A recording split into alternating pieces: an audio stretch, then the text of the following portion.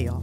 Welcome to the Filmmaker Toolkit podcast. My name is Sarah Shackett. I'm the Associate Craft Editor over at IndieWire, and today we are headed to outer space, but to talk to one of the best satirists working in TV today. I am delighted to bring you this conversation with Armando Iannucci in time for the long-awaited return to the second season of his sci-fi series, Avenue 5, which does not miss a beat in coming back and continuing to expose the frailties of people in power and of Hugh Laurie's American accent. It was fantastic to hear about how genre elements can both help and change the kind of comedy that Armando has been doing for ages. And to also hear his thinking about the Avenue 5 itself and what it is to explore a ridiculous spaceship. There's a ton in this interview. I really think y'all will enjoy this one. And so here is Armando Iannucci. I wanted to start by on a high note and ask you about the COVID-19 pandemic. Okay. For a couple of reasons. One, folks who had to pause and suddenly had like sort of an enforced period of time made interesting different uses of it, and I'm curious sort of if anything shook loose about the show and the pause. About the show, well, we were all ready to go, and then COVID happened, so we had to put it on ice. And then we tried, I think at the end of 2020, when everyone was saying, "Oh, that's it, it'll be over now." Mm-hmm. We tried shooting season 2, but after 3 weeks, we had to abandon it because it hadn't gone. And I then said, look, let's actually, we're going to have to park it for some time because I don't think this thing is good. I mean, there's no point. We stopped just before Christmas, but I thought if we pick up after Christmas, we'll be in the same position. It's not going to get any better for a while. So really, we then got back together in the September of the second year of COVID, when bizarrely, we were still there, you know, yeah. There we were having tests, we were having masks, social distancing, keeping the numbers down, but we got through it. And I think it helped that we weren't, that first attempt, I kind of stopped because I thought, no, I'm spending most of my creative energy trying to work out how we get this person in that shot, pass a note on to them, suggests another way of doing it there with only 3 people in the room behind them. I thought, well, that's not how we make comedy. Yeah. So let's stop doing that.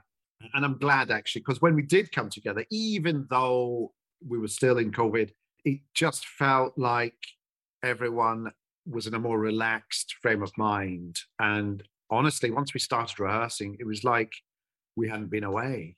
Those 2 years, it was only like the previous week. And it was a joy, really.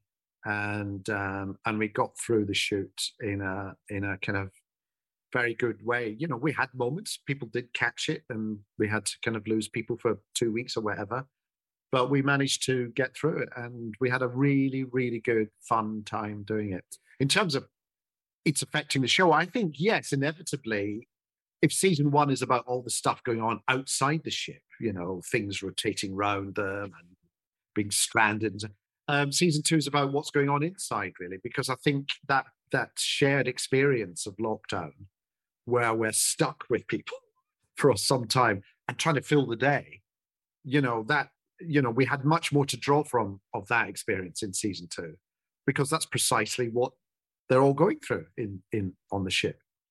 So it became a much more real, and it was about the reality of it in a strange way. I know the storylines involve cannibalism and all sorts of things. But yes, and you know, you have Karen literally stranded in her room. She has a lockdown experience. Yeah. It struck me when watching it is that like the deterioration that not just our main characters but sort of the wider ship goes through this season is very akin to like the slow nervous breakdown we are all still having. Yes, I wanted it to feel more claustrophobic. In fact, you know, you shouldn't overtly notice it, but when we came back for season 2, actually a lot of the corridors were a little bit narrower, and there was more mess. You know, that idea of just people had stopped clearing things up.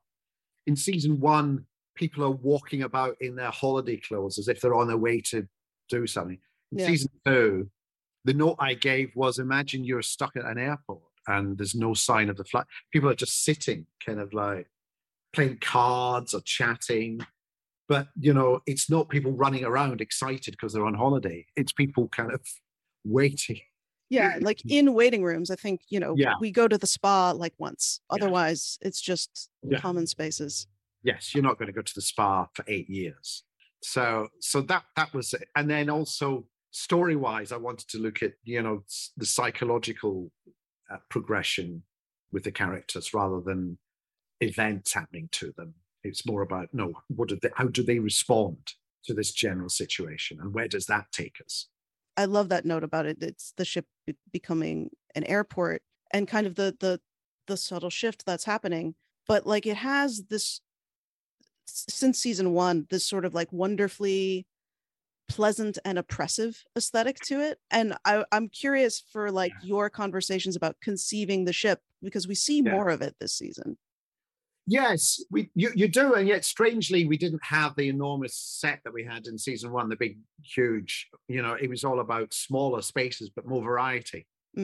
So we used our space to create more but smaller, more intimate settings.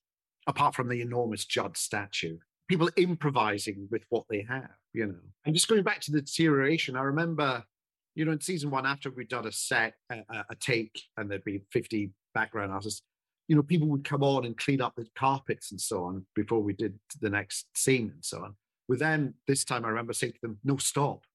Just leave that mess. Leave all the footprints. Leave the, I just wanted the location to look like it was being well and truly lived in. And you're right, it's all about that improvising. I gave the note that people needed to make the rooms their own now. They're no longer hotel rooms that you have to leave the way you found them. If you want to paint them, paint them. If you want to put things up on the wall, put things up on the wall. If you want to put things outside, then do that. So it's about that, really. Amazing. I'm curious because like the spaceships are wonderfully elastic things, and you can be like, yes, there's a laundry duct underneath for sure. It's been there the entire time. But I'm curious how you think about the continuity of the ship and how you sort of track that and what you need for particular episodes.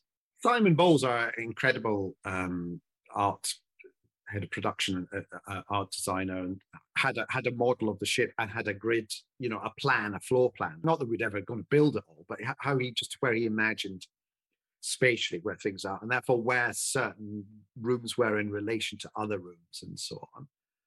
And that was all very helpful because you could then, looking at it, you can then try and then envision what's down in that bit there, and what's a bit we've never used before. Well, let's try and imagine what is there. So that helped. And there's a later episode where the ship, there's a divide. So so people have to reinvent again the more limited space that they have and the more limited resources they have. So it's about that. But also, just from a practical point of view, I'm just conscious of the fact that there's so much fight for studio space these days. I actually want to think of a way of carrying on shooting the show where I'm not reliant on there being a massive soundstage available, that we can actually we can recreate it. We can take it wherever we want, really, because the spaces have become much more intimate. They're the sort of spaces that we could find in hotels or on cruise ships or ports or whatever, and do it that way. Amazing. You also sort of get more mileage out of the space in the streaming show version of Avenue 5, which looks fabulous. And I'm curious about the impetus to sort of shoot it like Star Trek. Yes. Well, we changed the lighting, we changed the costumes and everything. We gave the dressing on the set a different look, and the way the sound was recorded a different look. And interesting. How is the sound different? Well, just the kind of terms of the it's a bit more, I don't know the technical term, but it's limited so that the top and bottom is taken out and it's all cool. So it's more pumpy, and the music behind it will pump out when there's no dialogue and then recede when there is dialogue. So it's slightly more punchy, and just slightly different lenses, a bit more flare and grade in them, and just give it that. And the aspect ratio was slightly different. Yeah. It's just that we wanted that idea that a big budget had been thrown at it, even though the dialogue could have done with a bit of a rewrite. we've got this star, we've got this amazing location, we've got this soaring music, we've got this top director. You could at least have spent a bit more time getting the dialogue a bit better. If it's delivered slowly and like punchy, Yeah, as you say, yeah, then yeah, yes, that's right. amazing. You've worked on shows that are kind of about not just like the failure, but like the illusion of leadership Yeah, for a while. And I'm yeah, curious if there's anything different about doing it in a sci-fi setting besides like, having buckets of eels. yeah, Is yeah. there anything about being a little bit more in the future that lets you Well, only in it's really more the situation of people being confined together and having to start again. It's like if you had to start your society again, what right. would be your priorities really? Who would you put in charge? So it's, be given the opportunity to have a fresh start. But also, for anyone who ends up leading this group of people, they're involved in the situation. It's not Yeah. like a military leader who could start a war, but they're not going to be involved in the war. Whoever is in charge, the consequences of their decisions will come back to affect them as well as everyone else, because it's about survival of everyone, really. It's not survival of two of them or three of them. It's about how do we get this whole thing back into rescued and back home. Yeah, that is the thing that I think you could have a problem of sympathy, but the fact that Ryan wants to get everybody home. Yeah. And I think that's important. I think that's something we were very keen to do in season 2, is actually explore the reality of these people and the empathy that you have with them, in that fundamentally they're trying to work something out. Yeah, it's a little bit beyond them, but they're trying. Yeah, they're trying, and there is an undercurrent of this could all go horribly wrong and we may have an uprising on our hands. But fundamentally, it's now about, okay, what are you good at? Good, that will be handy for this. What are you good at? Okay, good, that will be handy for this. It's being stuck with people you wouldn't otherwise be friends with, but knowing that you have to survive with them. The bit in the premiere, the return back, branding everyone below as pioneers. Right. Yes. Just always stick with the positive. That sort of corporate euphemism. It feels like the show finds continually new ways to make use of that. I was actually location scouting some places in London yesterday, and it was all disused offices of big companies, and still up in the wall was the phrase, "A complaint is a golden opportunity." It's this relentless positivity, isn't it? You're not allowed to be negative at all. No, and it gets to, I mean, that feeds very much into Matt, and him scream shouting mindfulness practices as the ship flies into the sun, which brings me to, I wanted to ask, there's not, you don't have to have space fights with orcs or anything, but there is some VFX on this show, and I'm curious, like what your process is with that side of realizing the show from sort of script to. It's about my experience of never having done an effects heavy show until doing Avenue 5. My experience I learned on season 1 was actually give everyone advance notice and have it kind of not locked, but soft locked, so that people have got time to do it justice, really. And it's also being careful where you use them. So we're not using them everywhere. We're using them for particularly key moments where you have to see that happen. Yeah. For the moment to work. So it's about using them. I hesitate to say sparingly, because Barney, our VFX supervisor, would say, it wasn't very sparing. Every scene had about 30 effects in it. Because just the bloody windows, the windows out to space, you've got to see space out there, and I think and everything's on Billy's pad has to be, I imagine, exactly. So actually, all the stuff that we knew we were doing, these hologram things that had to look slightly crazy. So it's about just trying to work out if it's a concept or a look that will get in the way of the comedy, then we shouldn't spend time and money doing it. If it's a concept and a look that we think will enhance the comedy, then we should give it our best shot. Is the the episode I did, which is the finale, has an enormous, because it's there's, well, anyway, you'll see. So it was just about being mindful of where that point came, and is that the funniest thing to happen at that point? Okay, well, let's make that. If it needs a bit more work on the idea, before I hand it over to the team to visualize it, let's make sure we're giving them something really good as an idea to play with. I feel like one thing that I'm continually amazed by is, like, you talk about giving folks enough time. TV schedules are insane. And so I'm curious, how much time is enough time? I mean, well, it's never enough, but, and so I've kind of learned over the years to just work out what are the things that need a lot of time, and therefore, can I make decisions about them sooner than I would other things? So dialogue is always changing up to the last minute, because that's an easy thing to do. But it's special effects, numbers of people we see is something we need to have planned, especially with COVID, because everyone had to be tested and had quarantined and all sorts of things, So that was, but fundamentally, I just get a feel for it. It's that thing of knowing what are the decisions that have to be made now. And if they don't have to be made now, I'd rather not make the decision, because I just want to wait and see if I'm surprised by another idea. Yeah. Before I make the decision about what the idea is finally going to be. It's about that.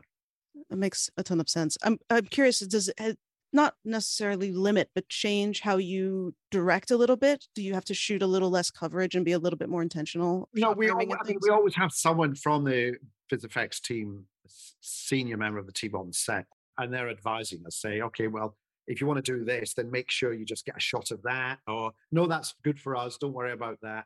So knowing what we don't have to worry about and what we ought to get. The idea, as much as possible, is not to hamper us, not to restrict what we can do. And if we find out something that we're planning is going to be very restrictive, then what we'll suggest is how we can change the effect rather than the action. Because ultimately it's about the performance, it's about the dialogue, it's about the situation in the room, and make sure there's nothing extraneous to it that is kind of holding it back. I'm also curious, just like on any show that has a bunch of very talented directors in the mix, kind of what do you do besides writing excellent scripts to sort of get them in the mode, sort of thinking in the right way? Well, I always like them to join us as soon as they can and come to some of the rehearsals and the table reads and the workshopping we do. I like to walk about with them when they're going walk about the set and so on. A lot of them I've known for a long time. Will Stephen Smith, who directed episodes 1 and 2, he was my assistant when I was doing the thick of it. There's David Schneider, who directed episode 3, is my old performing partner from way back. But also bringing on new directors who I haven't worked with before, but who I think will get it. And, and I like to allow them free reign.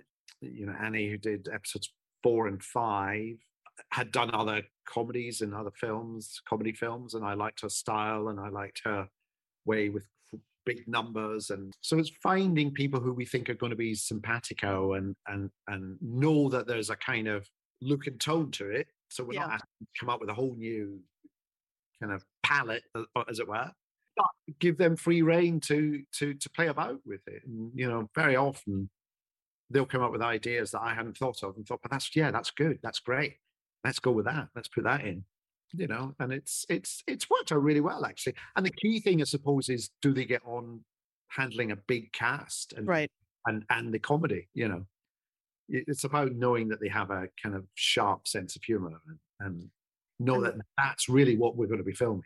Right. And the timing of it, for sure. The timing of it. It's not about the beautiful shot. It's about, is that funny? If you can get it funny and in a beautiful shot, great. Yeah. I mean, and there's ample opportunity with the way the sets are designed to create great compositions. And we have the continuity of our DOPs and our camera team, lighting team, because they've set the tone from the start, and so it's just easier for the director it makes it easier for the director to join them. Yeah, that's awesome. And yeah, it makes a ton of sense.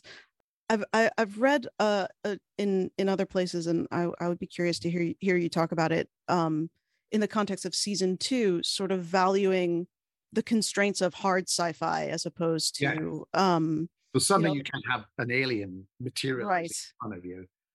It's about that. It's about, following the logic. And we sort of did it in season 1. The whole business of human waste circling the ship was, we went around the Jet Propulsion Laboratory in Pasadena, and we were talking to the scientists there saying, so what about, long distance, journeys to Mars? How do we insulate people from cosmic rays and all that radioactive? And they said, well, human waste is a very good insulator for that. So we will be using compacted human waste to encircle the ship. And I thought, no, there's an episode. And when the coffin came out and started orbiting, Mm-hmm. we're very pleased that the chief science advisor on Star Trek got in touch and said, yes, I saw that. I did the math. Yes, it works. It works. Yes, that would be what would happen. Phenomenal. Yeah. I'm curious if there's anything like it feels like, learning the science and being like, aha, that's an episode. Is incredibly valuable. And I'm curious if there's anything in season 2 that sort of arose out of research or just sort of thinking through like the dwindling resources that would naturally happen in this situation. Yes, I mean the eels. I read up on eels are very mysterious creatures, but also the idea of being able to manufacture food out of eel protein and that sort of thing. That kind of because I just thought, how is the food made on a ship like that? So it'd be nice to get to the bottom of that, and also, seeing what really goes up, what Total POTUS really is, and it being the kind of all the big tech companies running as a sort of government, which is not a million miles from what our current leaders of the tech companies want to do. No, indeed. No. So but I also find actually projecting from what there actually is usually the best way of coming up with an idea. Just seeing what is. How is something like the human waste thing, knowing about it, I think, well, that's great because it's true and yet it's hilarious, so let's go with that. Yeah, no, it's amazing how often life just is. Yeah. I also, Avenue 5 still feels incredibly prescient in sort of how it's blown up, but it's like, okay, 40 years into the future, the worst impulses that we have will have progressed this far. And I'm curious if anything in, the intervening time between 2020 and 2022 has not necessarily shifted your thinking, but like added into that process. Well, I suppose the whole group think, the explosion of conspiracy theory, the fact that actually you can say anything now, and if you just say it often enough, people will start to believe it. There's no checking the facts anymore. Right. There's just sort of the comment section on the Instagram feed. Yeah, and any comment from anyone is as equally valid and as important as any comment from someone else. You get, even now in our national newspapers here in the UK, we get, stories where like there was an explosive reaction to such and such a drama on BBC One last night, people complaining they couldn't hear the dialogue, and then it will quote 3 people who tweeted, I can't hear the dialogue. And you think, that's not an explosive reaction. That's you as a journalist just going on Twitter and seeing that 3 people said, I can't hear, it's, and somehow that's a story. Yeah.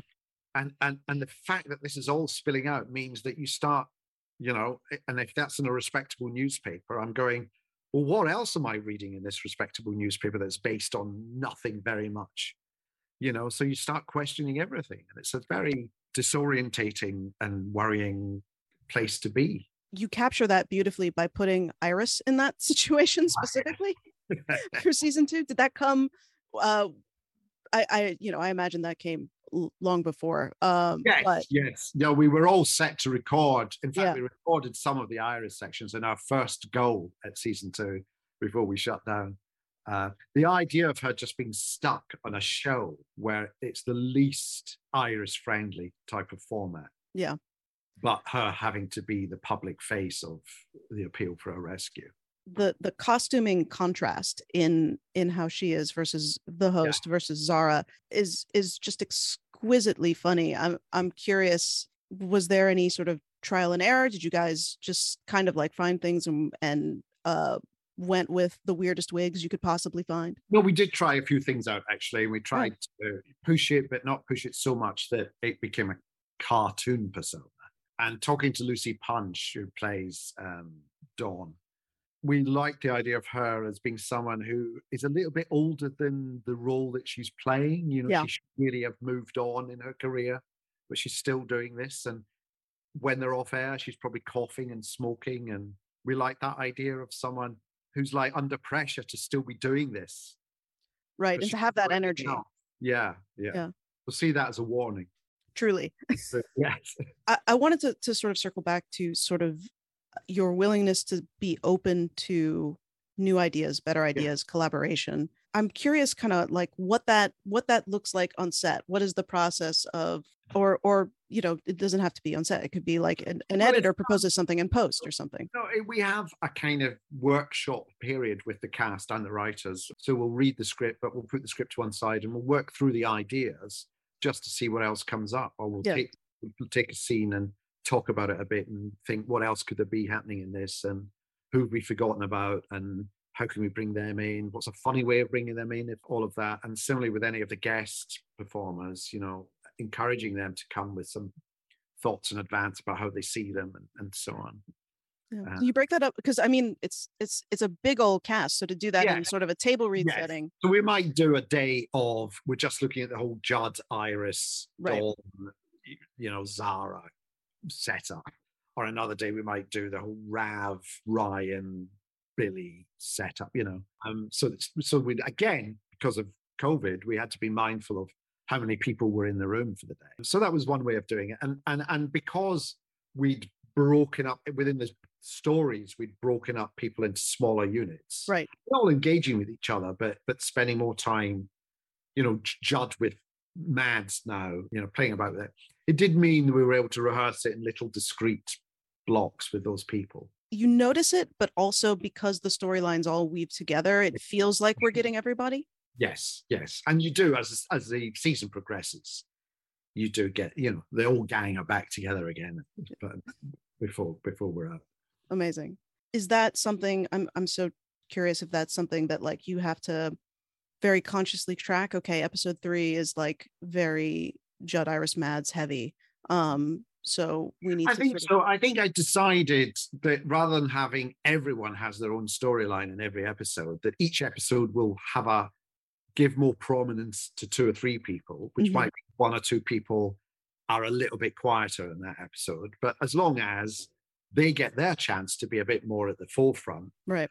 In their episode. I mean, episodes 7 and 8 actually it's Spike who comes much more to the foreground. He carries episode 8 is a great kind of Spike episode. Amazing.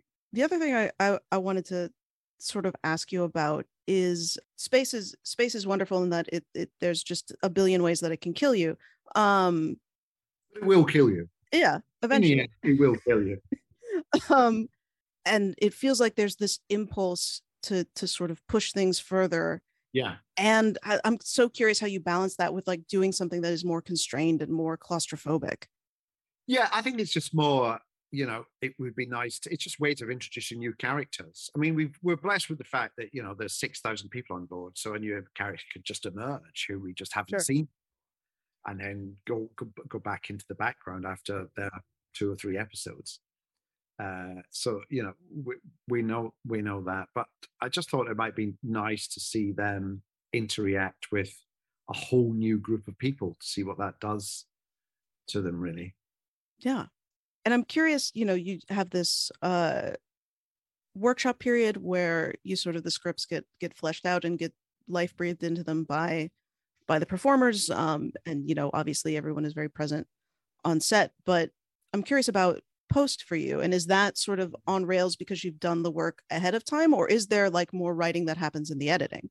No, a little bit happens in the edit, but not much. It's more just if we've had to cut stuff down. Right. I tried to keep the scripts this time round a little bit nearer to an ideal. I think season one, you're trying things out. You don't know what's going to work right. So you shoot more than you could possibly ever need. So my first assemblies were usually about 50 minutes long.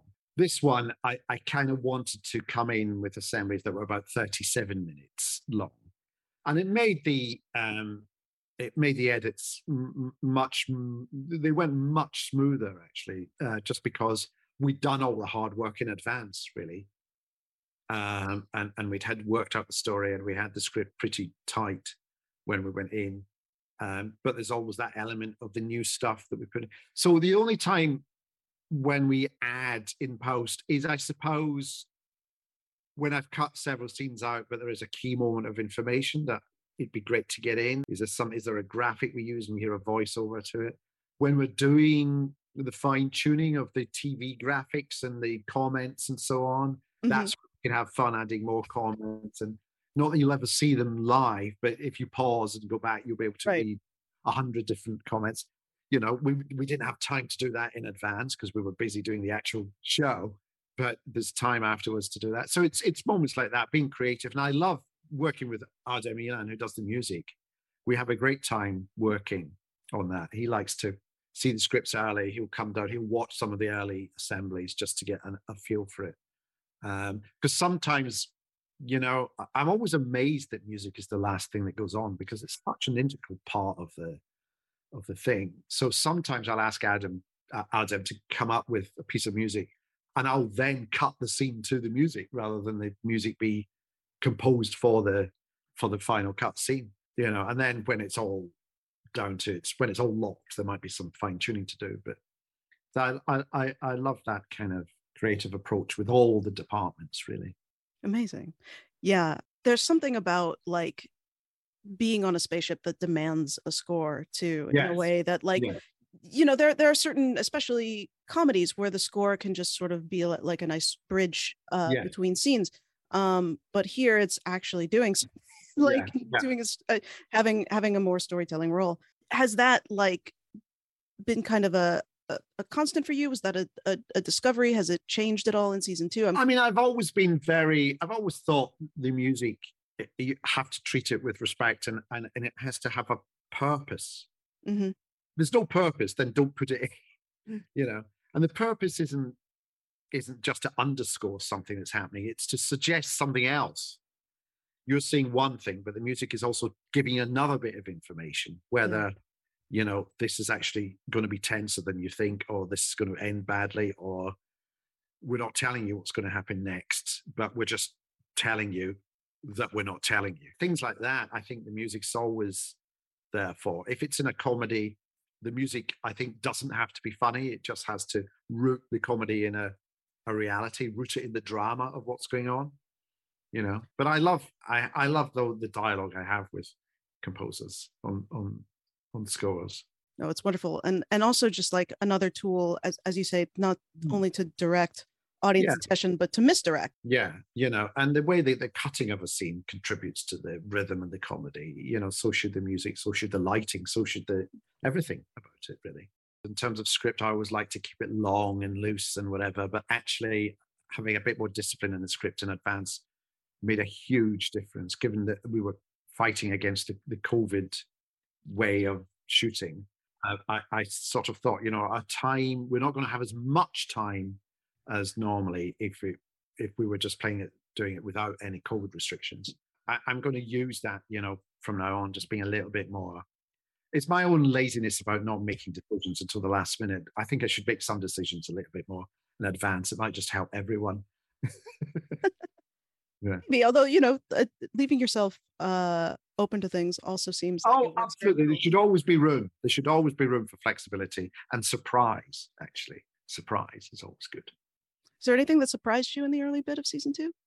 How easily it all came together. I mean, I thought it would be a bit of a nightmare negotiating the whole, but because we were all just pleased to be back and pleased to be working with each other, and we had the scripts, and there was just an atmosphere of let's enjoy ourselves, really, you know, safely, but let's be mindful we're making a comedy, really, and let's keep the atmosphere positive and upbeat.